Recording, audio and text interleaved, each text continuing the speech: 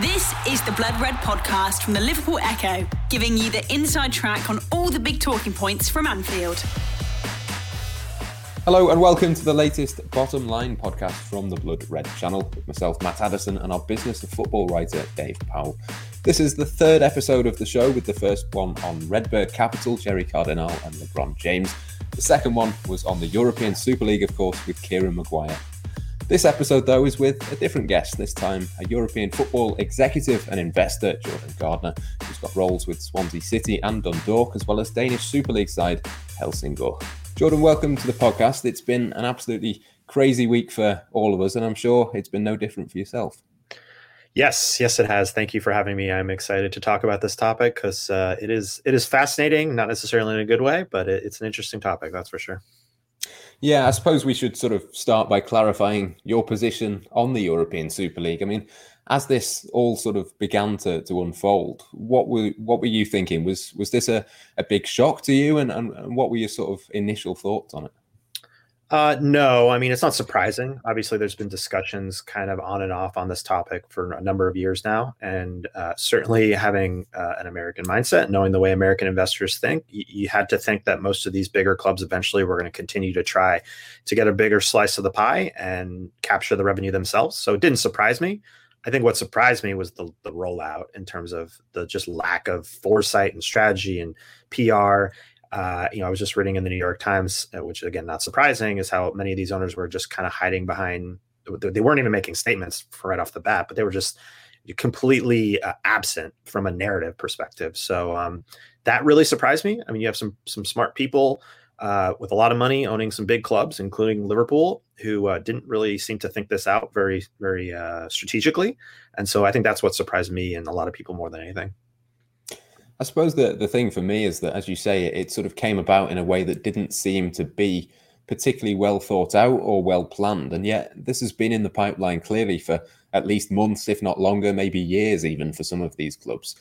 For clubs of Manchester United and Liverpool and Real Madrid standing, for it to sort of come across in such a shambolic way and fall apart really within 48 hours, why do you think that was? How on earth can these big clubs and these big organizations be that disorganized?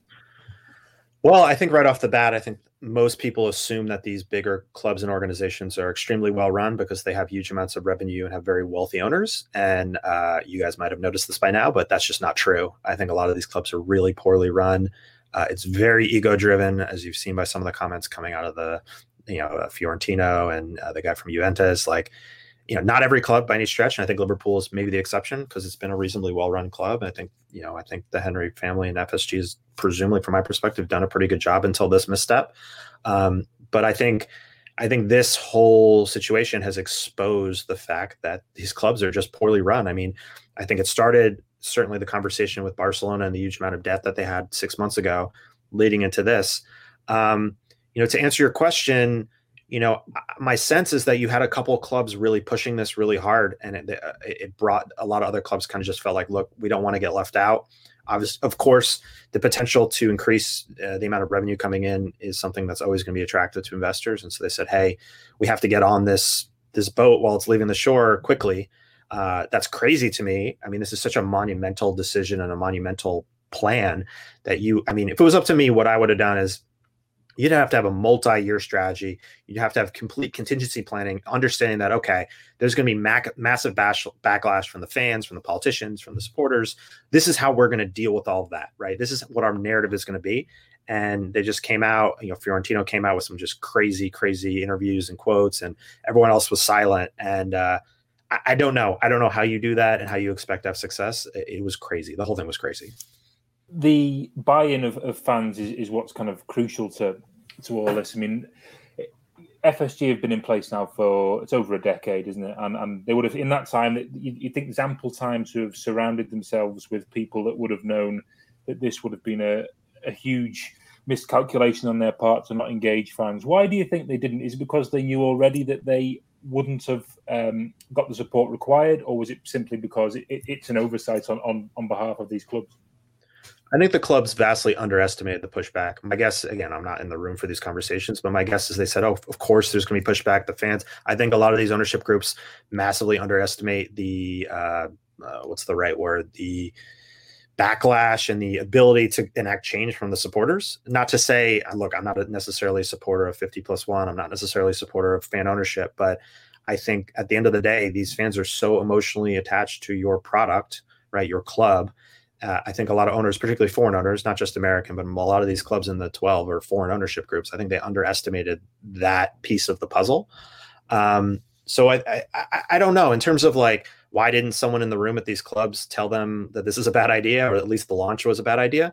I mean, from my perspective, you have very wealthy individuals that like to surround themselves with people who reinforce their worldviews, unfortunately, and this is a generalization, but you don't see a lot of kind of more progressive thinking in a lot of these organizations. It's not just necessarily in European football, but it's across the board in the real world and in other sports as well.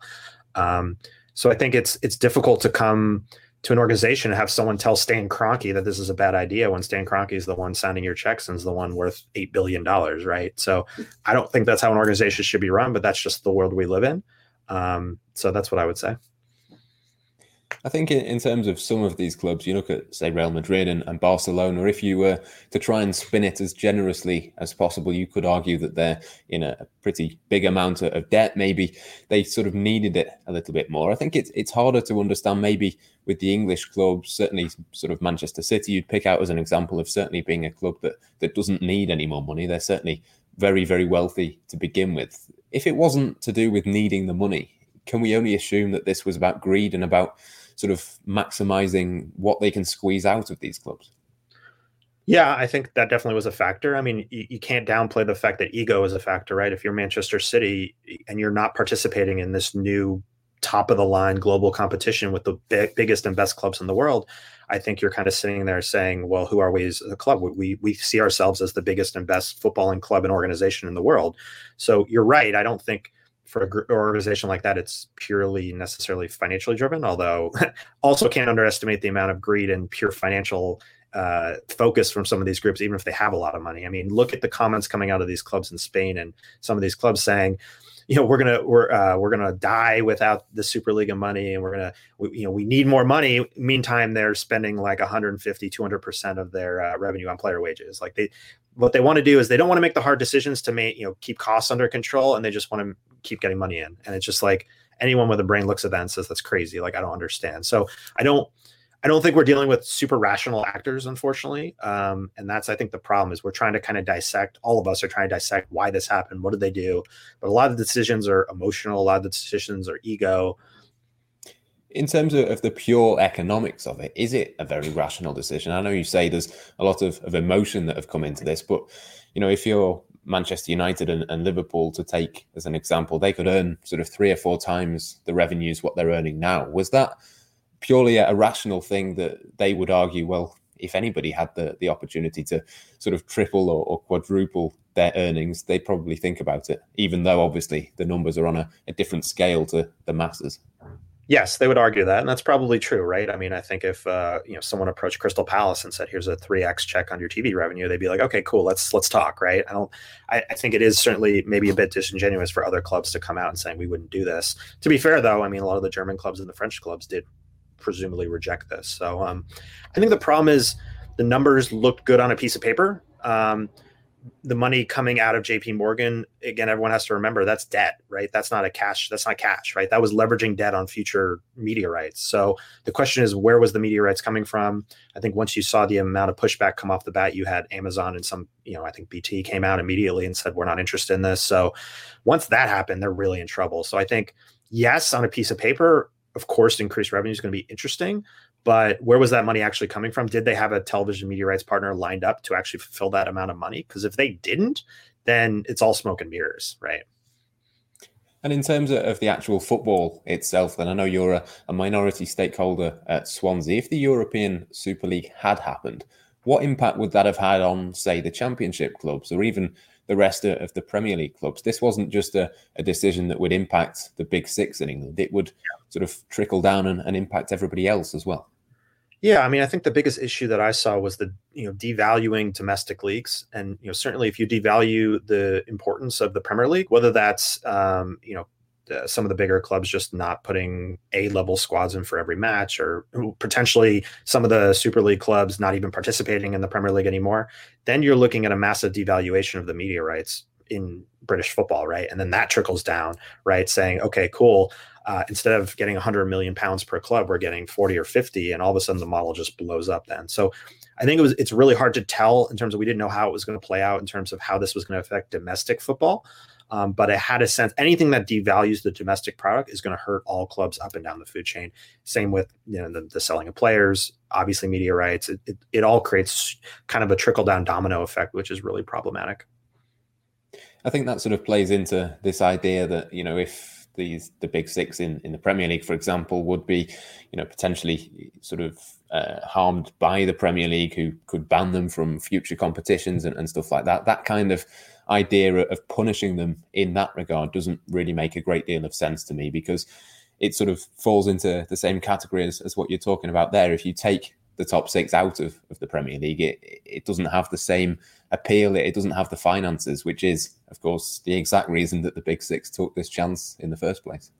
I think that's the leverage proposition that the big six clubs thought they had. They said, look, they can't kick us out, right? They need us. Without us, the television deal is worth a third of what it is, if that, right? So I think that's what they maybe overplayed their hand, thinking the amount of leverage they had. What's really interesting now is if I'm one of those other 14 clubs, I'm now saying I have the leverage now when we negotiate our domestic rights and our rights. Because look, you guys want to go form your own league? Go ahead, go for it. How did that work out last time for you? So I think it's really interesting how the leverage proposition, I think, switched a little bit. Of course, the biggest clubs and the biggest brands in these leagues are always going to have a certain amount of power and leverage. That's not changing. But I do think this misstep has changed the calculus a little bit. Do you think, Jordan, that there's been much made in the past couple of days, and I think a lot of that's done on emotion, isn't it, about people wanting to reclaim football, etc., and it was seen as a major victory for fan power. And while, yes, the strength of feeling kind of what probably would have spooked a number of potential commercial partners and broadcasters.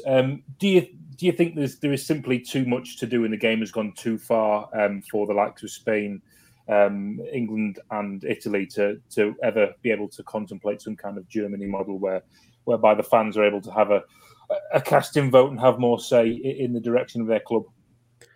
I don't think it would ever go as far as a complete 50+1 type model. I could see models coming out where a certain percentage of equity and maybe a certain percentage of big picture decision making might have to be owned by the fans. Swansea's owned by a minority stake in a supporters trust. I think they have a board seat. I don't know. Again, I'm just an LP, a small shareholder, but it could be a situation where the fans have a veto right on any huge decisions like leaving your domestic competition, even if you were allowed to do that. I don't know. I don't see the appetite now for a full 50+1 model. I mean, for me personally, a lot of German clubs are well run, but I think people forget that a lot of German clubs are horribly run as well. And they're backed by wealthy individuals, just like the clubs in the other countries are. It just so happens it's a slightly different structure. So look, the problem I have when I have this conversation with people is I say, look, I don't think fans should know clubs. They're not making rational decisions. They're making decisions on emotion, right? Do you think fans should be able to make a decision on a transfer market, right? You see things that happen on message boards and on social media. Of course, those people shouldn't be making financially decisions. But the problem with that argument is there's people in my position at other clubs, very wealthy individuals who make just as bad decisions in the current structure. So, I guess my answer is there's got to be some sort of middle ground where the fans can maintain the history and the culture and make sure that the system that they love and that they support isn't thrown out, while also making sure these clubs are still run efficiently and well, which they currently aren't, unfortunately. As a US investor yourself, Jordan, do you think the narrative has kind of been slightly unfair in the past few days? Because it's been seen as there's been Henry Kroenke and the Glazers as kind of wanting this move forward to a Super League, because it almost creates that element of kind of an NFL structure whereby there's guaranteed participation every year, and there is more security that comes with that, isn't there? And they were also talking about collective bargaining agreements and things like that. So do you think that was always part and parcel of it, or do you think it's a case of people are just unfairly linked those two things? I'm going to be honest. I think the narrative has been reasonably fair. I think you have American investors who have come in, at least in this case, and are trying to reshape the game in Europe in an American model. And I understand why they want to do that, right? They want to create a model that's more financially sustainable, right? Things like salary caps and things like skewing more television revenue and eliminating promotion relegation and de-risking your investment, I think are all of an American mindset. And from a pure investor standpoint, they make sense, right? From an investor standpoint. The problem that these guys have is, again, I've written about this on that Sports Pro article. It's like, if you're just in this for the money, like 100% all you care about is the money, like you should not be in this. I mean, come on, there's better ways to spend your money. You guys know the finances of football clubs. Like, this is a really hard business. Like, you got to be passionate about it. There has to be more to it. Yes, people wouldn't get involved if you couldn't find ways to get a return on your investment. That's like, of course, why people like myself are involved. But there's got to be other things to it. And I think that, to me, should be in the narrative more so than, oh, it's just greedy Americans that want all the money. And to be fair, it's not just Americans, right? Chinese, Russians, there's other, Middle East dudes, those other guys in those groups that have this similar mindset. But it should be much more about like, how do we create a model that actually makes sense? How do we put these clubs to a position where they can make better decisions? Less about how do we just blow up the system so it looks like what we know and it can make things easier for us, right? The whole point of a salary cap and de-risking your investment is so you don't make bad decisions, right? So you, as Barcelona, don't spend over the amount of money you have. Like, guess what? You don't need a salary cap to do that. Just don't do it, right? And I realize people in this business, that's like talking past them because they can't help themselves. But it really comes down to these dudes making individual better decisions, whether there's a structure in place or not. The Blood Red Podcast from the Liverpool Echo. We've almost seen that today, haven't we? I mean, Real Madrid have it looked like they're in the process of signing David Alaba from Bayern Munich on a 5-year deal for £400,000 a week. What are you doing? And yesterday they were talking about how this is European football is burning in flames, and they simply haven't the money to carry on with this. The whole thing seems like a bit of an oxymoron. It's a broken system. You hear the Real Madrid and Barcelona guys coming out saying, well, we need financial fair play to be enforced better, and we need all these systems in place. It's like, you don't want these systems in place. You want to be spending more money because all you care about is winning and championships, and that's great. And guess what? Like, you're not doing a very good job of spending that money to begin with because you're not doing all that great to begin with, right? But even if that was the case, you can't complain on the back end when you're losing hundreds of millions of pounds. And just wait, and you guys probably know this, but just wait till the financials, the accounts come out for next season with the COVID year. Everyone's talking about how bad they are this year, but that was only 3 months of COVID. It's going to be horrendous financials next year. So I roll my eyes pretty hard at these owners and these clubs saying we're poor, we need more money. It's like, come on, guys, like, make better decisions. I realize the system is difficult. You have powerful agents.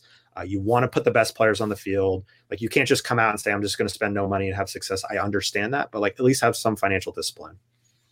Is the sort of overriding message that we do need some legislation to help these people then? Because as much as you say it's obvious, just days, as they've said, after all of this, clubs are starting to spend seemingly recklessly again. They seem to be making very bizarre decisions, even after the back of having made all of these comments. Does this underline that we need to have some legislation, and how easy would that be to apply it to football?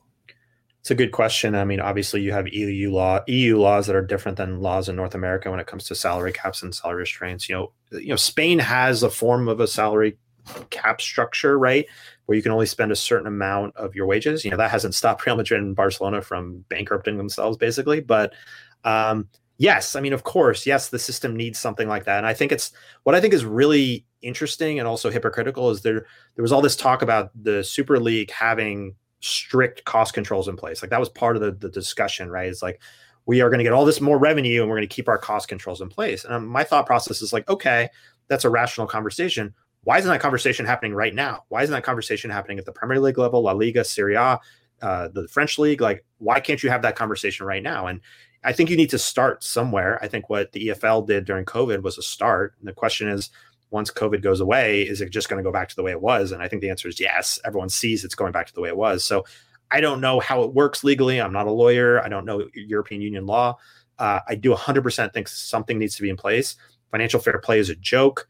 And even if it was enforced, it still allows clubs to lose tens of millions of dollars, which is just unfortunate. In terms of FSG at Liverpool specifically then, I mean, there's been a lot of shouts after this of FSG out, you've got to rally to get the owners out of the club. But I think it's important to point out that sort of certainly business-wise, they have done a lot of good for Liverpool. They have a sustainable model. They've improved infrastructure, for example. there could be a lot worse owners for Liverpool than FSG. I suppose anyone shouting for FSG to move out, the difficulty is not that they have to move out, and that would be hard enough on its own because they don't necessarily want to, but it's a case of who could afford to come in as well. I don't know how much Liverpool would be valued at, but the sorts of numbers suggest similar sorts of people would be the ones to come in and replace them anyway. Yeah, I think I read today that they're valuing Liverpool at $2 billion. So, I mean, you're looking at, if you don't like FSG, what else is out there, right? I mean, there's very few, I mean, there aren't individuals really that can, you're talking hedge funds, you're talking, nation states that can afford that. I agree. I think FSG has done a good job. I mean, they haven't done everything right, of course, but I think generally they have good people in place. They run a good, tight business. They're efficient. They use data well. Obviously, they've had a pretty big misstep here. I know a lot of the Liverpool supporters want them to spend more money, but I mean, and that's the other problem, right? Is you have this, as much as you want to run a good business, your supporters are clamoring, spend more money. And certainly Liverpool's having not a great season this year. And it's easy to say they haven't spent enough, but I think generally, out of the 12 top clubs in this group, I think FSG, in my opinion, is certainly the best ownership group. And I realize people might disagree with that, but I think they do a good job from my perspective. Do you have pillars of kind of ownership and the way you approach, say, Helsing or yourself? So you have certain kind of things which you kind of live and die by in terms of how you own the club, and everything else kind of falls around that.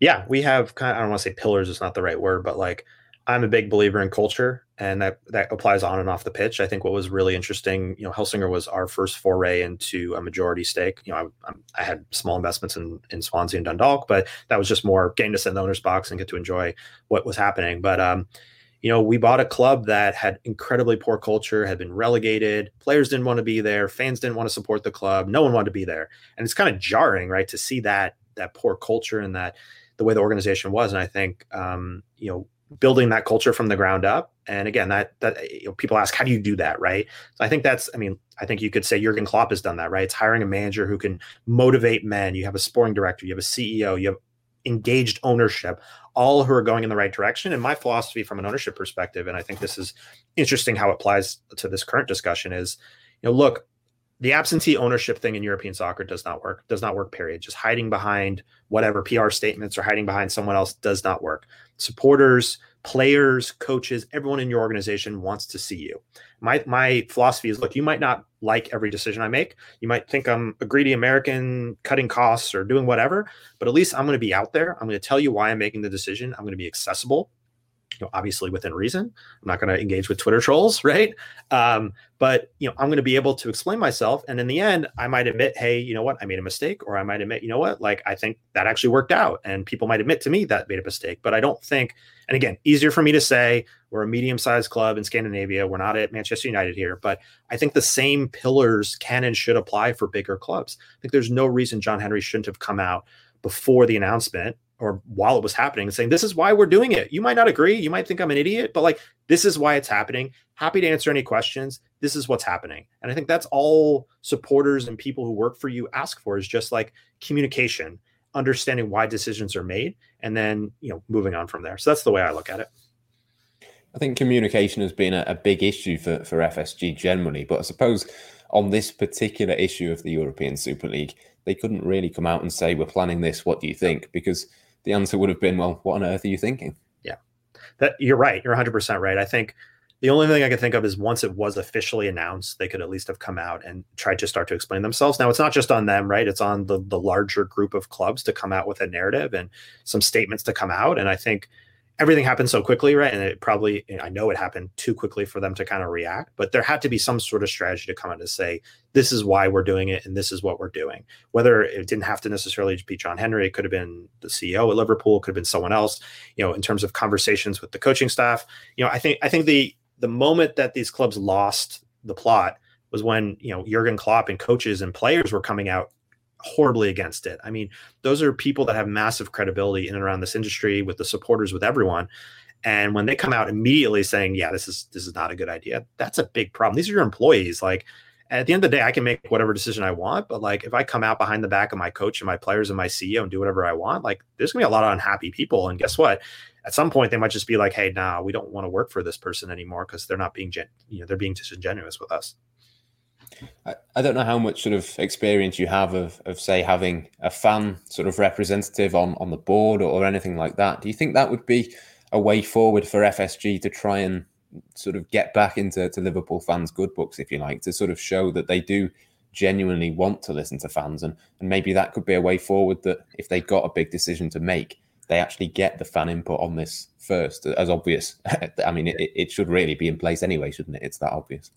Yeah, I don't have experience with that. I mean, it's not a bad idea. I mean, I think obviously board level decisions are sensitive and there's a lot of things that go into that. I think clubs usually that have supporter trust, that own equity in the clubs, usually do have board representation. So that is one idea that I'm certainly, if I was FSG, I would think about whether I wanted to do it or not. I think it's going to be difficult for them to win the trust back of the supporters. At the very bare minimum, they need to be having a dialogue, a very strong dialogue with supporters. And again, when I say it's not just about the fans, of course, they're a big piece of it, but it's your own employees, right? Your own staff, both on and off the pitch, your players, right? People in and around the other board members, everyone in and around the club who is completely in the dark here. So I think there's a lot of different directions they can go, but the bottom line is they're going to have to do something pretty significant to win trust back.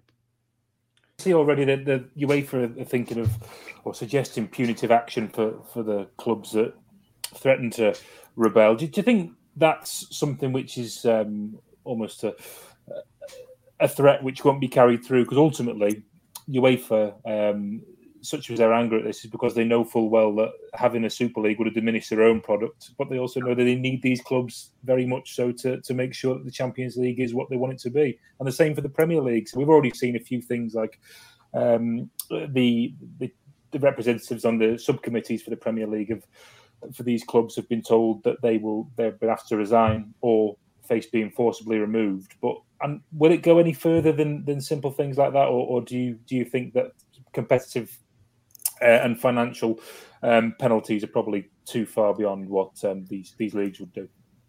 I don't think it'll go further. I think once the kind of emotion settles down, people will realize rationally that these guys shot themselves in the foot, these clubs, and they did enough damage to themselves that I'm not sure what further punitive action would actually accomplish. I think Tebas came out this morning and basically said, "Look, we're not going to punish the clubs. They've punished themselves basically." And so, yeah, I mean, look, I think you take the high road here. If you're UEFA, if you're the leagues, you say, obviously these guys, you need to put systems in place so this doesn't happen again. I think that's clearly what has to happen. I think huge fines or point deductions or all that kind of stuff, that's just going to create a war inside these leagues, and that's the last thing I think anyone needs at this point. Just before we finished, I wanted to ask you about the new Champions League formats as well that have sort of been announced this week and the plans for that moving forward. What do you make of the plans that have been suggested, and how different is that really to a European Super League? I mean, that's the thing, right? I mean, I think people ask, I just got asked earlier today, is this going to relaunch? Are they going to try to do this again? I'm like, I don't think so. I think that it's just going to happen what was always going to happen, which is the Champions League was going to be molded into a competition that was just even more heavily skewed towards the biggest clubs. And the question is, does the Champions League at some point turn into a competition where there are guaranteed spots for certain clubs? I think there's going to be a good amount of pushback for that. Yeah, I mean, I think it'll be interesting to see. I know they reached an agreement before all this craziness happened. Do they go back and revisit that?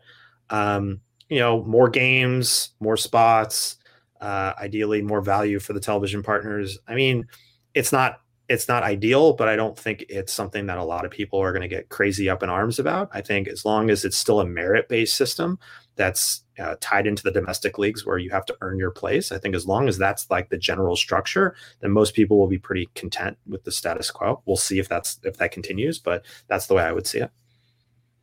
The clubs, it seems, involved in this sort of new Champions League will get more money in revenue. The amount of money that will go to all of the teams involved has gone up, I think, by around 1.3 billion euros compared to what it was before. Is that what this week was all about, do you think? Do you think it was, to a certain extent, a little bit of brinkmanship in terms of UEFA and just trying to squeeze a little bit more out of them? I think it might have started that way, but it turned into something way bigger than that. I think there's been people out there I've seen saying, "Oh, this whole thing was a negotiating ploy, right, to get a better cut of the slice of the cut for the Champions League." And I mean, this isn't Donald Trump playing three-dimensional chess here, right? I think this was a very direct attempt to break away, and I think there was ways they could have gone about this to try to push their negotiating power more. To me, this wasn't the way. And if they really were using this for all negotiating leverage, they're more stupid than anyone thinks, because this is crazy. I mean, I don't know how you can be John Henry and agree to something like this if it's a negotiating ploy. I mean, these owners are not going to be able to show themselves and their faces in these stadiums, I think, anytime soon, based on what happened. So I would be really surprised if this was part of some sort of larger negotiating ploy. It may turn out that it works in their favor that way, which I'm not really sure if that's the case. I think it's all backfiring on them. But yeah, I don't think that's what's happened here. Yeah, no, certainly. Something tells me we've not heard the last of the European Super League, or certainly the repercussions of the European Super League idea. And of course, we'll be across them all, as we have been over the last week or so, across both Blood Red and the Liverpool Echo. But that is, I think, just about all we've got time for on the latest Bottom Line podcast. So thank you very much to Dave and to yourself, Jordan, for joining me. Really appreciate both of your time here. Thanks, guys. Thanks a lot. And of course, if you've not signed up to the Blood Red newsletter, make sure you do that in the link in the description. But until next time, from myself, Matt Addison, it's goodbye for now. You've been listening to the Blood Red podcast from the Liverpool Echo.